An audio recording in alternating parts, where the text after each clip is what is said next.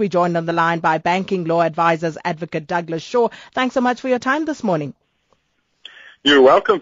Now, let's just start by, clarifying what is securitization in the first place and how does it work?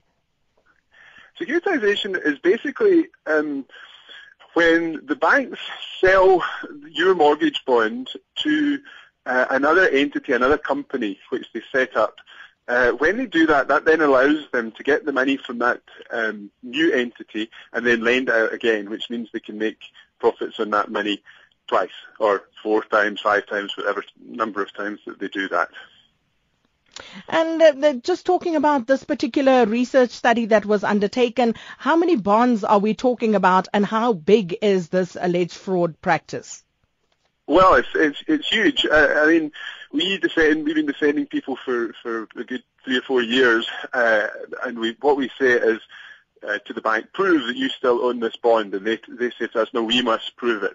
And so every time we go to court, they say, yes, we do securitize bonds, we do sell these 20% of bonds, which is hundreds of thousands of bonds, but this particular one we haven't securitized.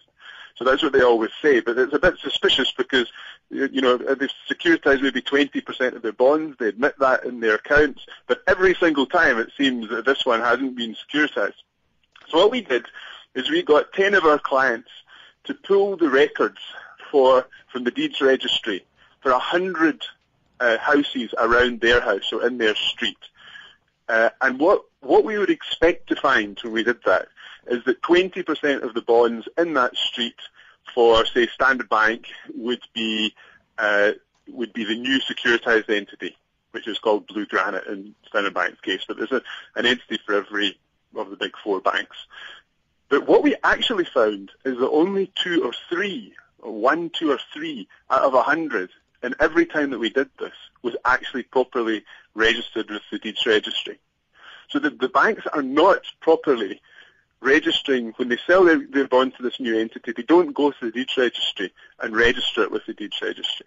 So you can't then go and check if your bond's been securitized with the deeds registry like you're supposed to, because the banks haven't registered them properly. This is a story that we would like to spend more time on, and perhaps we will. But thank you so much for that outline of what exactly securitization is and what goes on to Advocate Douglas Shaw from Banking Laws Advisors. Now, the Banking Association of South Africa declined to comment on this, saying that individual banks have not shared information into this matter with them. And unfortunately, that seems to be the response that we get generally from the banks.